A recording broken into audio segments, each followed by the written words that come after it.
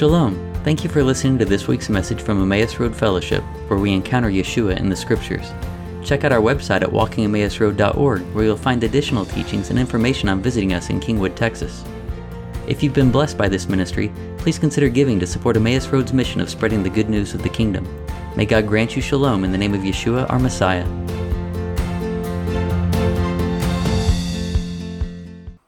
So this week, we have a double portion. Double portion is Matot and Maseh. Matot being the tribes and Maseh being the journeys. Okay. Now, we're concluding the book of Numbers. And in a way, we're concluding the Torah. I know that sounds kind of funny because we know there's 5 books in the Torah, but there's the first 4. Genesis, Exodus, Leviticus, Numbers, and then we have Deuteronomy. And Deuteronomy is considered a second telling of the Torah. Moses is essentially speaking to the children of Israel over a number of weeks, recounting to them their journeys and really giving them back the whole story and the heart of the covenant. So the end of Numbers is viewed in some ways as the end of the Torah. Now, interestingly enough, as the Numbers ends, the children of Israel are camped on the east side of the Jordan River, and they are preparing to cross the Jordan and go in and begin the conquest of the land. So they're camped there on the plains of Moab, and then their next step will be there under the leadership of Joshua, going in to take the land. And even if Numbers wasn't viewed in some ways as the end of the Torah, well, Deuteronomy ends the same way, with the children of Israel right there encamped and ready to go. Some questions might enter into our minds about, well, why does it end here? God's promise to Abraham was that his offspring would inherit the land, right? It seems to me if I were writing a book, I would say, okay, well, let's go ahead, let's go in, let's conquer the land, and say they lived happily ever after, and we're done, right? But instead we end right on the precipice where the children of Israel are about to go in. So, what's the message, that the Lord is trying to say to us? And I don't know what all the messages are, of course, but one is that what God is doing is He is bringing them to the point of being prepared for a new beginning. They're about to cross over from one life into a new life. They're going from the journey along the way into the promise, right? And so in some ways we can see this as a picture of going from this world into the world to come, right? Or perhaps from this world into the Messianic era. Either way, right? Because the children of Israel are getting ready to be led by Joshua, which is Yoshua, into the promises, right? And then you have us being led by Yeshua, right? Being led into the Messianic era, into the promises, which will be completed and fulfilled and lead us into the world to come. So one of the things that's happening in this week's double portion is a putting behind of the past and preparing for that new beginning. Okay? Now, in putting the past behind, it's not a forgetting of the past, right? If it were a forgetting of the past, then we wouldn't have the portion called Maseh, which is the journeys that talks about the 42 journeys, from Egypt to this place of getting ready to go. But it's actually speaking about really a completion of a reconciliation, reaffirming a reconciliation. And within that, what I'm speaking of is specifically, it's an end of the exile. Okay, the exile began in some ways with the sale of Joseph. And now, here at the end of Numbers, we're seeing the end of that exile. And we're going to go into how those two stories connect with one another as we go through the message today. Another thing about the past not being forgotten, if we do forget the past, then we're doomed to repeat it, right? So we do need remembrances of where we've been. And if we don't know where we came from, I don't know if we can really know who we are, right? So it's important to remember where we came from and what our past is, so that we can learn from it, we can grow from it, and we can see the reconciliations and the healings even that are taking place in it. Now, let's see. So the last chapter in the book of Numbers, if it's the end of the Torah, you would think it's coming to a pretty big climax, some big main event. Maybe like they win some great battle, and then now they're ready to go and cross, and the fear has fallen over all the people of the land, right? Something like that. But instead, Numbers 36 talks about the daughters of Zelophehad, right? Remember, these are the daughters who came to Moses and said, our father has passed away, and he has no sons, and he has no brothers. So what's to happen of our inheritance? What's to happen of his legacy? Moses asked the Lord, and the Lord says, okay, well, his daughters will inherit, right? His daughters will inherit the land, and the land will pass down through them. Now, within chapter 36, we find that the requirement is for them to marry someone of the tribe of Manasseh, such that in the year of Jubilee, their land will not pass on to a different tribe, but will remain within the tribe of Manasseh. Okay? And so the funny thing is that, okay, so I guess I'm saying it kind of ends on what would seem like a little bit of a dull note.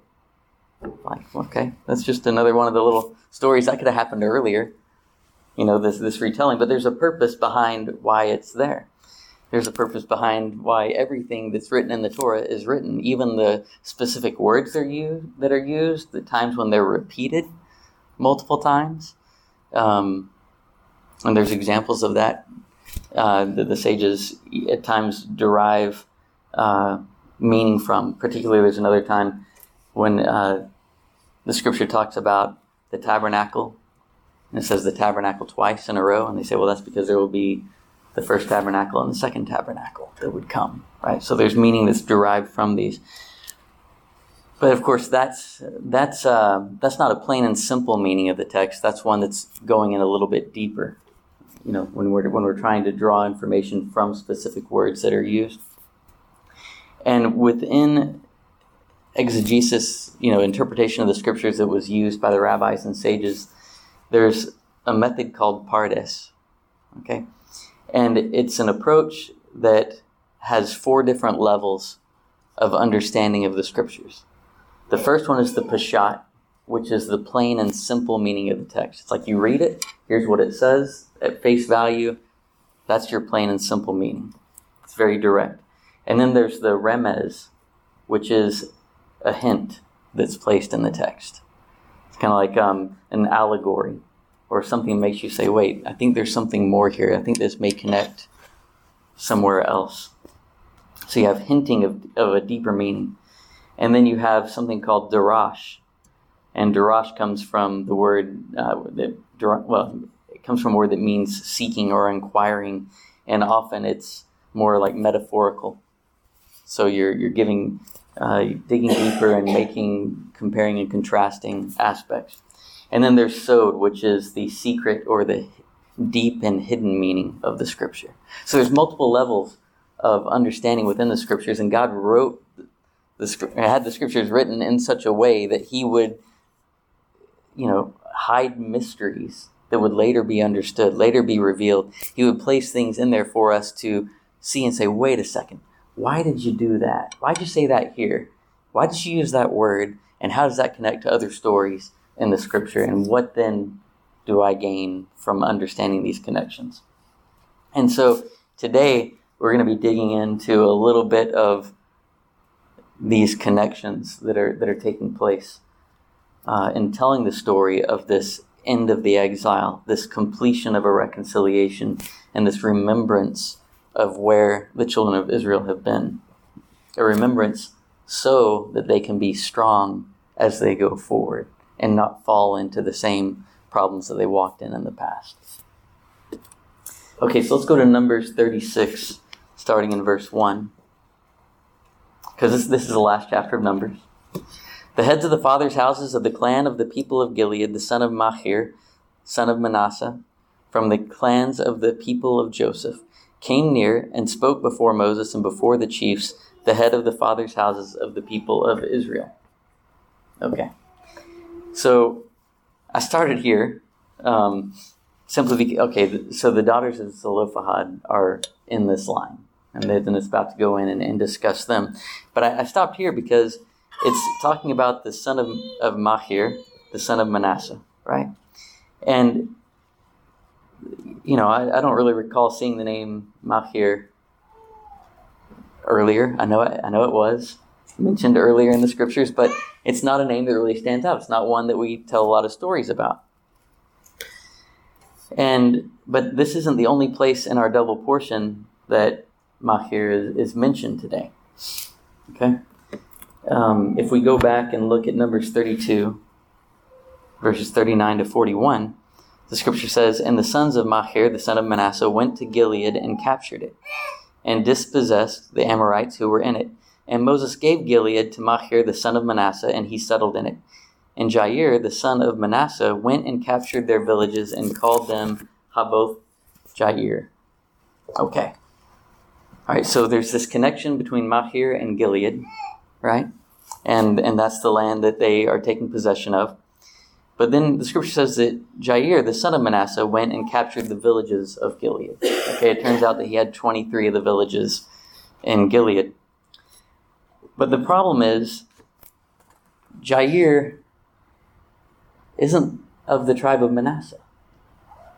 Jair is of the tribe of Judah. And so we kind of have to ask, well, what's going on here? What's the story? And I'll show you in 1 Chronicles 2, verses 21 through 22. The scripture, this is going through and giving the line of Judah. This is in the genealogy of Judah, leading up to giving the genealogy of David. But afterward, Hezron went in to the daughter of Machir, the father of Gilead, whom he married when he was 60 years old, and she bore him Segub. And Segub fathered Jair, who had 23 cities in the land of Gilead. So Hezron was of the tribe of Judah, and you inherit your tribe from the father. It's a patriarchal line, okay? So Jair is of the tribe of Judah, and it was his grandmother who was related to Machir.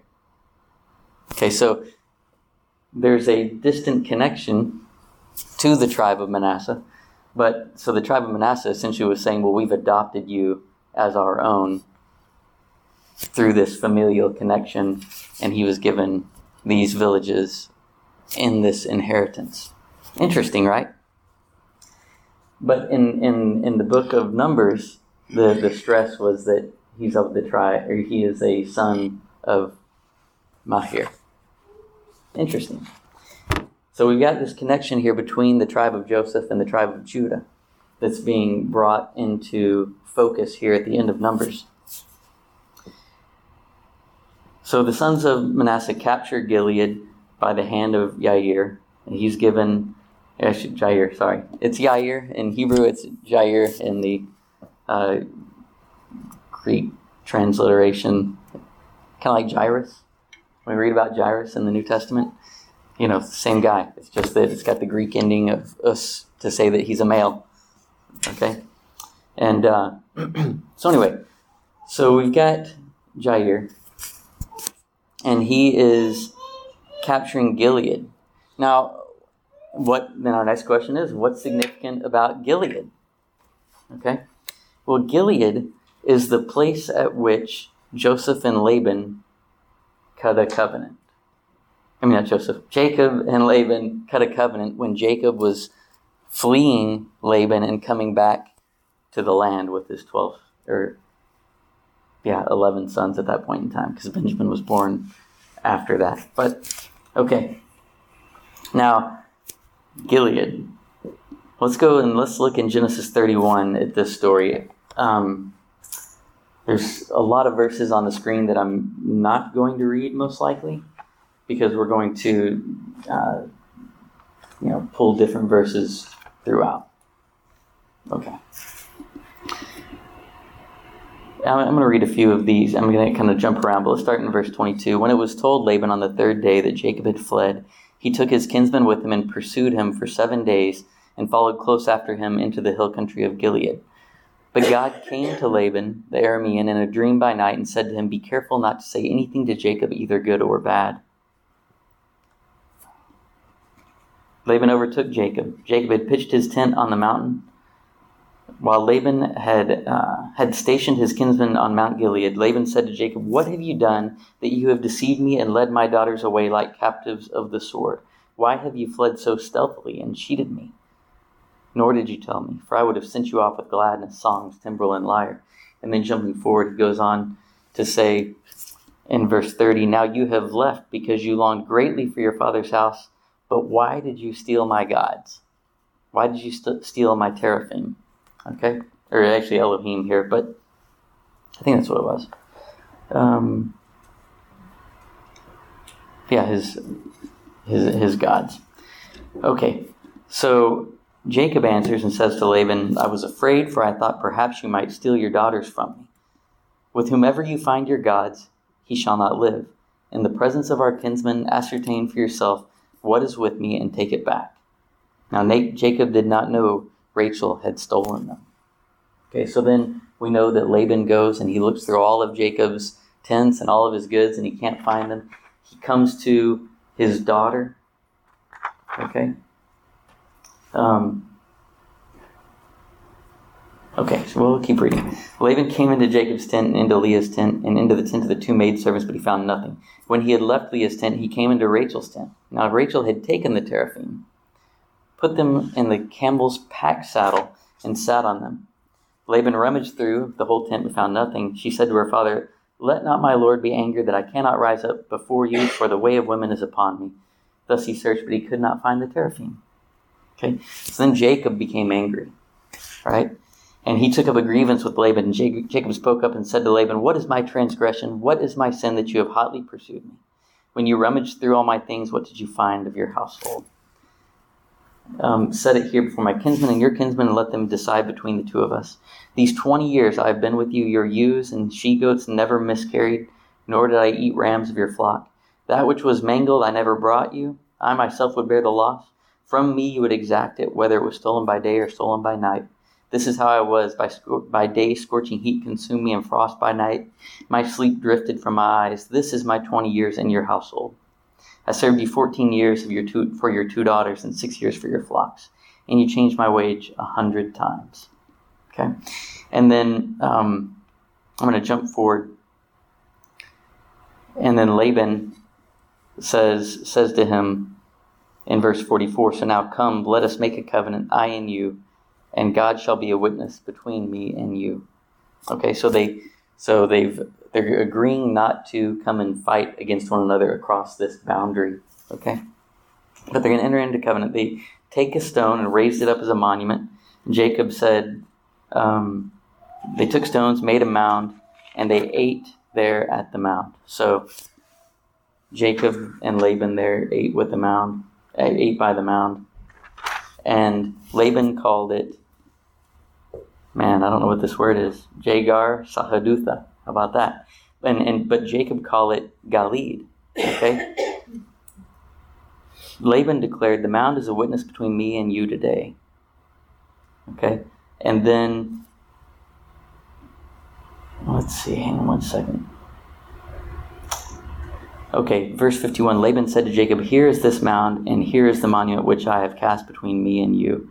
This mound shall be a witness, and the monument shall be witness, that I may not cross over to you past this mound." And it was because of that, this pile of stones, and it standing as a witness, that the place was called, it's really Galid, or Gilad. Gilad is what it's called. Okay? And the pile of stones is a gal, and the aid is a witness. So Gilad is the pile of stones that is a witness. Okay, so here is the land where Jair is going to conquer. Okay? And where the book of Numbers is winding up with. So it's going all the way back to this time when Jacob was being pursued. And when Jacob then actually spoke to Laban saying, "Whoever has taken your teraphim will surely die." Okay? And it was in this place that Jacob's very words created problems. Right? He spoke into existence unwittingly trials that would then come and affect him on the way. The sages understand that that the death of Rachel, when she was giving birth to Benjamin, was fulfillment of Jacob's words, because she had taken the teraphim. He didn't know it, but he said that that person will die. And then she died in giving birth to his offspring. And then we go forward into the life. What about Joseph and Benjamin? Well, Joseph was as dead, right? Sold by his brothers. And then Benjamin was on the brink of being as dead when he was framed with the silver goblet. As he was trying to leave, he was in the hands of Pharaoh with essentially what would be a death sentence. So both of his sons put into a real jeopardy here. And within this story,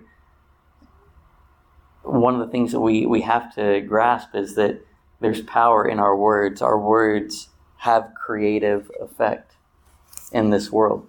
The whole world was created through the words spoken by God, right? And now Jacob, through his words, was actually bringing about difficulties, which, funny enough, takes us to one other place that we won't go and look at. But our whole double portion opens up with vows and oaths that are uttered by the lips, and how God requires people to fulfill their vows and oaths. Even within what a vow is, it's a nader, okay? It's a nader specifically. There's two types, right? There was vows and there were oaths. Well, nader is the specific one that is a vow. And it's one that's understood to actually have the power to change the legal status of something. So let's say that God says you shall not do any work on the Sabbath. Well, he's made a legal ruling. He's given a commandment that we cannot work on the Sabbath, cannot do malacha on the Sabbath. Now, if you were to say, well, I vow not to do any malacha on the next 2 Mondays, okay? Then in making that vow, you have changed the legal status for yourself of those 2 Mondays to where it would be a sin for you to work on those days. Whereas if it's a normal day, it's totally permitted to do malacha on Monday, but now by your word, you have changed the status of those days. So there's power within that to even it's kind of creating a commandment, but not like unto God's commandments. But it's one that you have to adhere to, because the commandment of God says you will keep your vows, right? So there's power in our words. And Proverbs 18 has a good verse on this. Proverbs 18, verse 20 to 21 says, with the fruit of a man's mouth, his stomach will be satisfied. He will be satisfied with the product of his lips. Death and life are in the power of the tongue, and those who love it will eat its fruit. Death and life are in the power of the tongue. So we have to be careful and wise with the words that come forth from our mouth, and not making careless, not letting careless words go forth from our mouth. Okay, so we're talking about Jacob and his words that then brought forth difficulty for the family, and ultimately led to the sale of Joseph, which was the beginning of the exile in Egypt. Right? Because up to that point, after Jacob's return, he and his children were living there in the land. Now, a few things that are interesting in this, we're tying this story. We have the teraphim. Hang on, there's something that I've got to grab here. I think it's going to come. Oh, okay, yes. Here's what it is. Sorry, my notes are incomplete today. So when Laban comes and says, "Why have you taken my idols?" He says, "Why have you taken my teraphim?"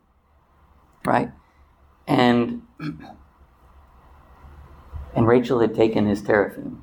Now, the word teraphim, it's not really known what it means. Okay? But it's assumed to be idols because then he says, you've taken my gods. Okay? So it's not a common word. He says, so she's got the teraphim. She's sitting on her, whatever it was, horse, mule, whatever, donkey. And she says, the weight of women is upon me, so I can't get up. Right? And so within this, she's implying that the blanket or whatever it is that she's sitting on might have blood on it. Okay? And she says, and she's hiding the teraphim. So after the time that Joseph is sold, and his brothers say, what are we going to do? And which is, let's go to Genesis 44:18. His brothers say, what are we going to do now that he's gone? Dude, actually, I'm sorry, I went to the wrong spot. We're going somewhere else. We're going to... oh, goodness, we're going to find... Okay, let's just not even go there. Let's say that they've sold Joseph because there was a caravan coming, okay, of Ishmaelites. They were coming, they took him, and now he's gone. They say, well, what is going to happen to us? Actually, it was Reuben, I think, said this. What's going to happen? And they said, well, okay, let's take his garment, and let's dip it in blood, and let's take it to Father, and let's tell him that he's been torn by a wild beast. Okay? And so they do this. They come to Jacob, and they say, hey, here, look at this. Check and see. Do you recognize this? And Jacob's response, which I do need to find this. I don't know why I don't have the verses. They're somewhere in there. But Jacob takes it. And I'm actually going to go there because it's in Genesis 37. Okay. There we go. Okay, they took the woolen tunic, Genesis 37, verse 32, and they brought it up to their father and said, we found this. Identify, if you please. Is it your son's tunic or not? He recognized it and said, my son's tunic. A savage beast devoured him. Joseph has surely been torn to bits. Okay? Now, specifically, what's happening is here. Now you've got this garment that is covered in blood, and what he says is Tarof Toraf. Okay? What does that mean? Well, Tarof, the plural is the singular version of a word that in plural is teraphim. Tarof. So he says, Tarof Toraf. You take the two tarofs and you put them together. Now you have plural. The way you make a word plural, a masculine word in Hebrew plural is to add in to the end of it. So you have taraf, teraphim. So he says teraphim. Joseph is teraphim. Isn't that interesting? So you've got the garment with blood and the connection to teraphim tied right back over here to the teraphim that Rachel was hidden supposedly while sitting on a garment stained with blood. Kind of fascinating, right? Now this is one connection that I'm bringing up, but there's many connections that were happening here in these stories that link them together to where you say, no, really, this is calling us back to the story of Joseph's sail being tied back to the words that were spoken there with Laban and the incident that happened with Laban. And this is at a place called Gilead, right? That the aspect with Laban took place. So Gilead is really where it can be seen as a place where the exile began. And so now here at the end of Numbers, when you have Jair coming and taking land in Gilead, he is coming and he is essentially destroying the beginning of the exile. He's putting an end to where it all began. And now, so you think about at the beginning of the exile began with Joseph. He was sold into Egypt. And Judah had the idea of selling him, right? But then it was Judah who went and fought for Benjamin. Okay, so Joseph and Judah tied very, very much into the beginning of the exile and even the beginning of the redemption. And now here at the end, wrapping things up, you have Judah and Joseph coming back into this scene. Fascinating, right?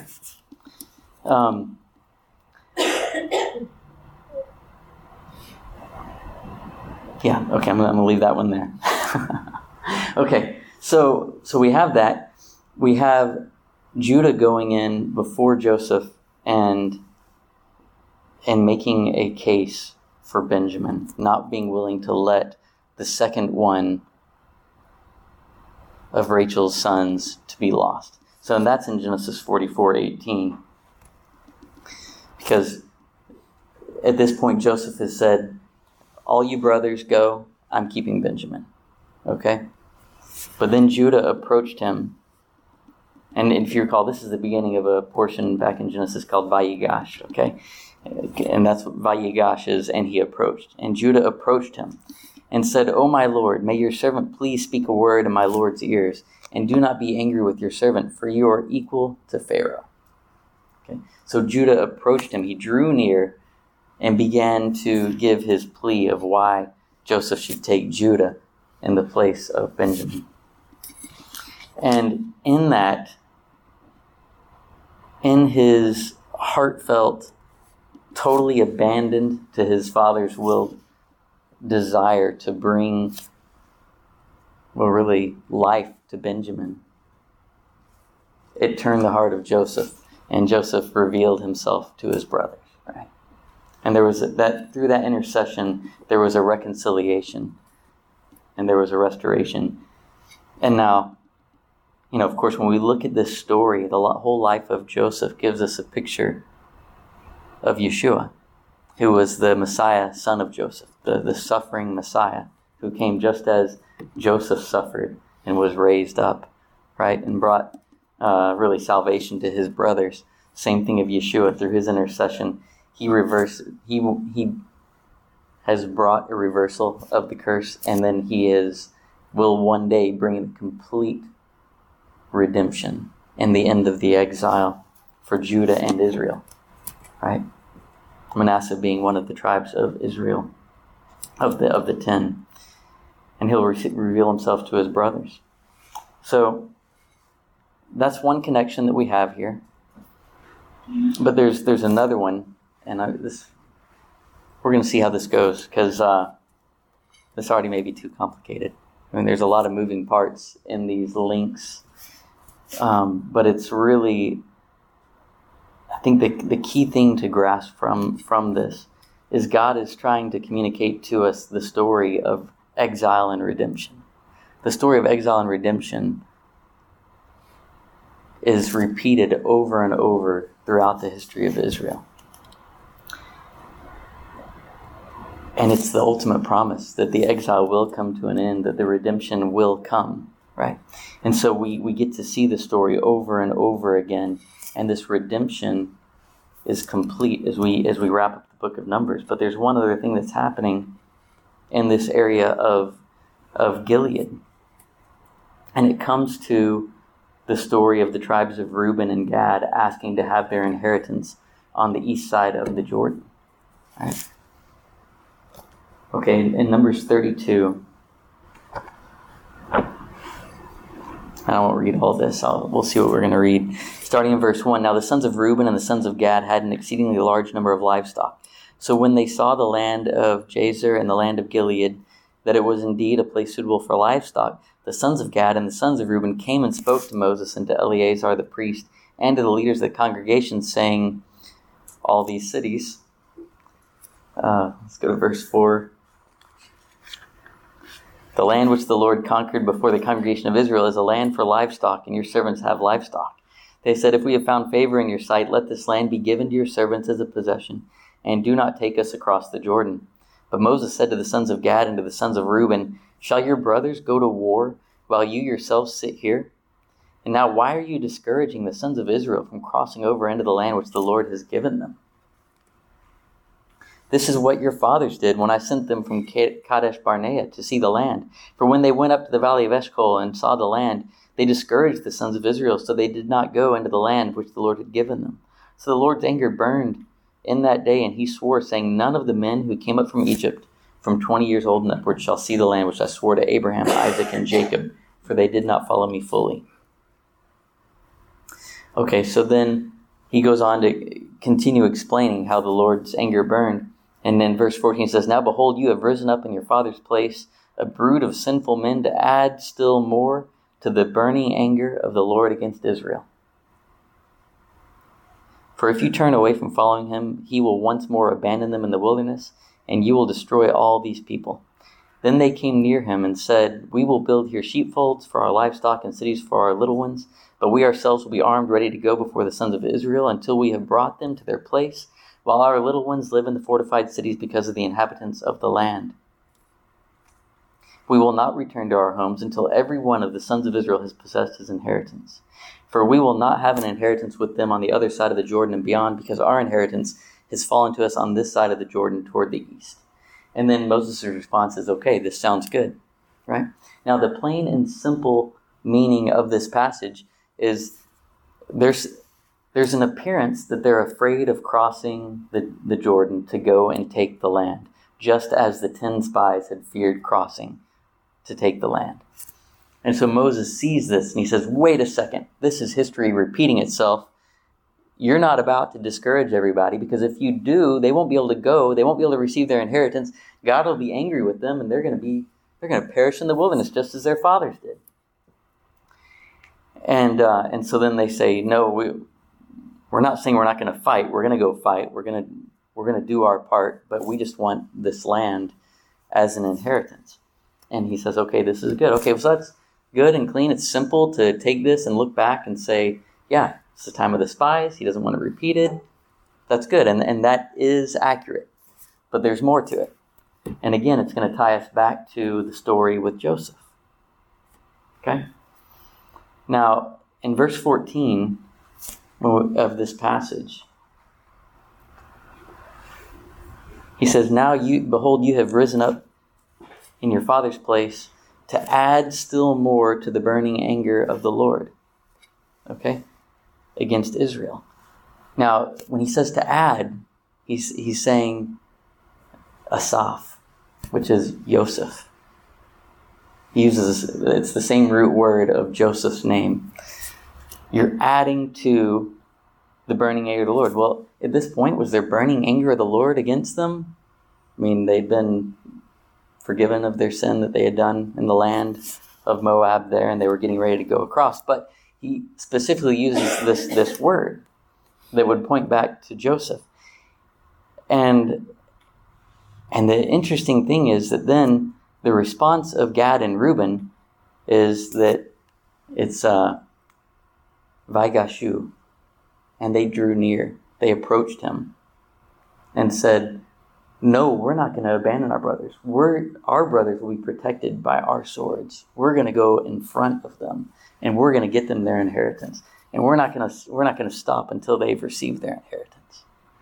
So what you have here is he's saying, you're abandoning your brothers, just like Joseph was abandoned, that led to the exile.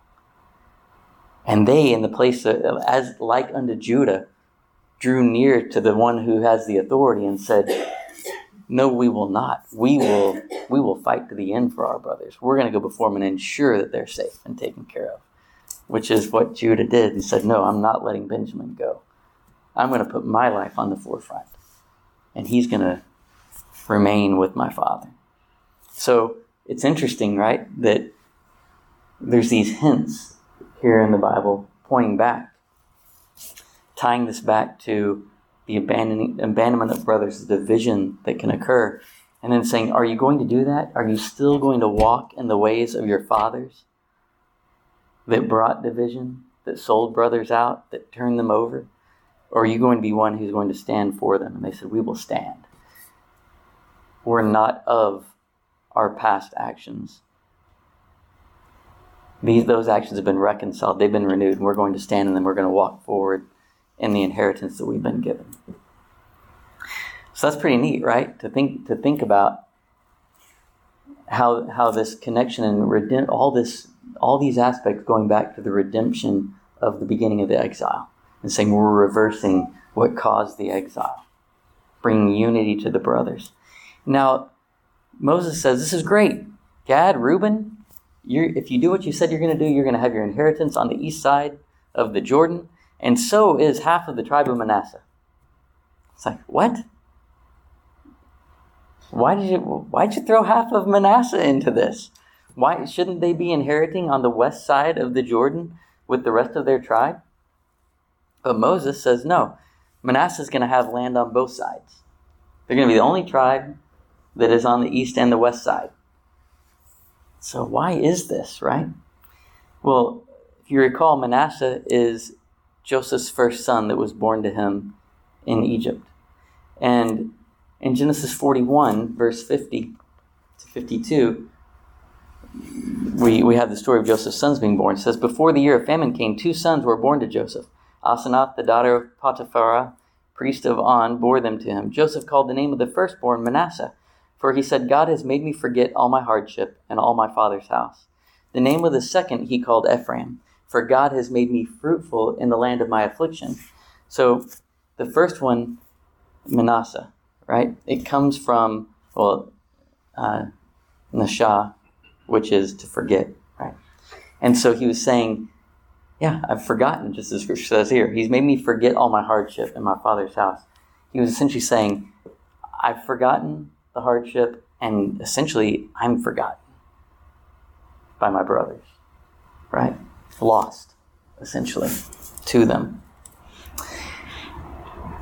And so then, what Moses does is he said, right here, we're seeing a wiping out of the division of the brothers. We're seeing an end to the exile.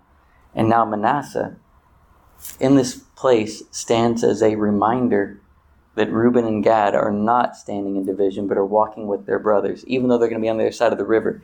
As the children of Israel walk out their life, they're going to be connected to them by Manasseh. Essentially, it's a message of not forgotten. It's this tribe that was named after being forgotten, and after being lost is not forgotten, not lost, restored, and all the brothers are connected. So it's a pretty neat picture of why Manasseh would be the tribe that would be split in half, bringing that bridge. So it's a symbol of that new future that does not have to play out according to how things played out in the past. And within this, there is this final redemption. Again, the connection of Judah and Joseph. Judah bring redemption to the pain that came in Joseph. And so when we think about the two Messiahs, right? You have the Messiah, son of David, or son of Joseph, who is the suffering servant. And then you have the Messiah, son of David, who is the reigning one. The redemption occurs through both of them.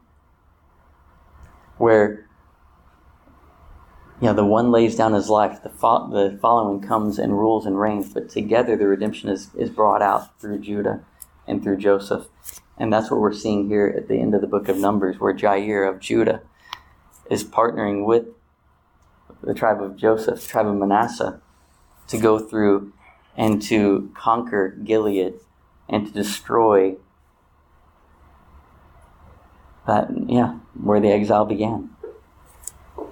So now you think about this in a broader context, right? Okay, so you have this, it's a redemption out of Egypt, out of that time of exile, into a redemption going into the promised land. And then on a greater scale, we have Yeshua, as we were talking about the Messiah ben Joseph, Messiah ben David, who brings the final redemption, who goes even further back than Gilead, all the way back to the fall in the garden, to reverse out all the curse that stands against man, so that he can bring life and restoration to the entire world. Again, getting us ready to enter into that age to come. Now, within all this, I was thinking about, what does all this have? What can we be thinking about in terms of our life and where we stand, whether it's as the body of believers or whether it's individual. Again, going back, the power of our words is significant. We can proclaim life and we can proclaim death. Right? We come into difficulty. What are we going to do? Are we going to speak life into the situation? Or are we going to speak despair? Right? We have to partner with God in restoration. And then within all this, throughout our lives, just as throughout the lives of the children of Israel, there's echoes of the past that come up. Right? There's things that we can come to face where it brings back a remembrance of trial or pain, difficulty that we've gone through that can send us in a spin. It can kind of throw us off kilter. And it's like, well, how are we going to respond? What is our response going to be? Are we going to remember our past and learn from it and say, no, I'm not going to walk in the ways of the past. I will forget to the point of being able to be whole enough and walk forward, right? And I will look for healing in all the things that have happened in the past. But those difficulties are not going to be the definition of who we are and how we are to walk going forward. Instead, we're going to go forward in a new nature and a reconciled and a whole aspect. In Philippians 3, Paul's speaking about his walk and his walk of faith and salvation and righteousness. And he says, not that I have already obtained it or have already become perfect, but I press on so that I may lay hold of that for which I was laid hold of by Messiah Yeshua. Brethren, I do not regard myself as having laid hold of it yet, but one thing I do, forgetting what lies behind and reaching forward to what lies ahead, I press on toward the goal of the prize of the upward call of God in Messiah Yeshua. Right? That was Philippians 3:12-14. He doesn't forget. Well, he says he's forgetting what lies behind and reaching forward to what lies ahead. But again, I don't think it's like a forgetting like completely out the door. I think it's a redeemed type of a forgetting. Where it's like, I'm not remembering the pain and the hardship such that it defines me. I'm letting go of that. I'm going to learn from it. But I'm going to, from it, press forward into the call of God that He has for me in Yeshua.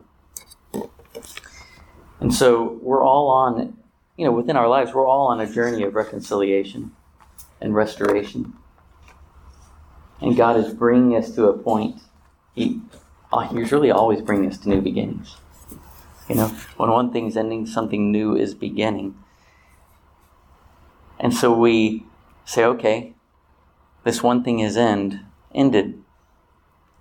What are the blessings I'm going to take forward into the new beginning? And how will I walk in it? How will I learn from the past, know who I am, and then walk forward? Being reconciled with others, and even reconciled with ourselves. Because one of the big things of reconciliation and being able to walk forward into what God has called us to is actually forgiving ourselves for where we've fallen, for difficulties that we've had. It's critical. And it's often hard to do. I don't know how many times y'all have thoughts pop in your head and go like, oh man, I was so stupid. Why did I do that? And it's like, that was 15 years ago. Why am I worried about that? It's like, oh, that was dumb. But okay, hey, we gotta let go of these things, right? And not totally forget them, but be restored and move forward. Essentially being set free from the sins of the past. And that's part of the aspect, I think, of the name of Manasseh, is that forgetting the hardships of the past, forgetting the sins of the past, and saying, no, I'm a new creation. And so resisting temptation to fall back into the trap, and in that overcoming. And then saying, okay, Lord, what's on the other side of this Jordan? What is the inheritance that you've called me to walk in? And then, just as the children of Israel were about to do, Joshua was about to take them across. Lord, what are you taking me into it? And how is Yeshua going to lead me into it? How can I follow him and be obedient to him in the call that he has? And that's really where Numbers wraps up. And in this aspect of faithfulness and readiness to go forward. So the way that Numbers ends, because we're ending the book of Numbers, right? And so we read the last few verses of the book of Numbers, and then at the end of it we say, Chazak, Chazak, Banit Hazek. Be strong, and may we be strengthened. So I forgot to put that screen up here, so you're going to have to say it from memory. But I'm going to read Numbers 36, verse 13. Okay, where the scripture says, "These are the commandments and the ordinances that the Lord commanded through Moses to the children of Israel in the plains of Moab at the Jordan by Jericho." And essentially the thing is, these are the commands, and this is what they did. They acted in accordance with the Lord's word. They were faithful to him. And that concludes the book of Bamidbar. So now, together, Chazak, Chazak, Vanit Hazek. Be strong, and may we be strengthened. Thank you for joining us. If you enjoyed this message, please consider sharing it with a friend or family member and help us out by giving a review on iTunes or other podcast platform. Check out our website at walkingemmausroad.org for additional teachings and information about visiting Emmaus Road in Kingwood, Texas.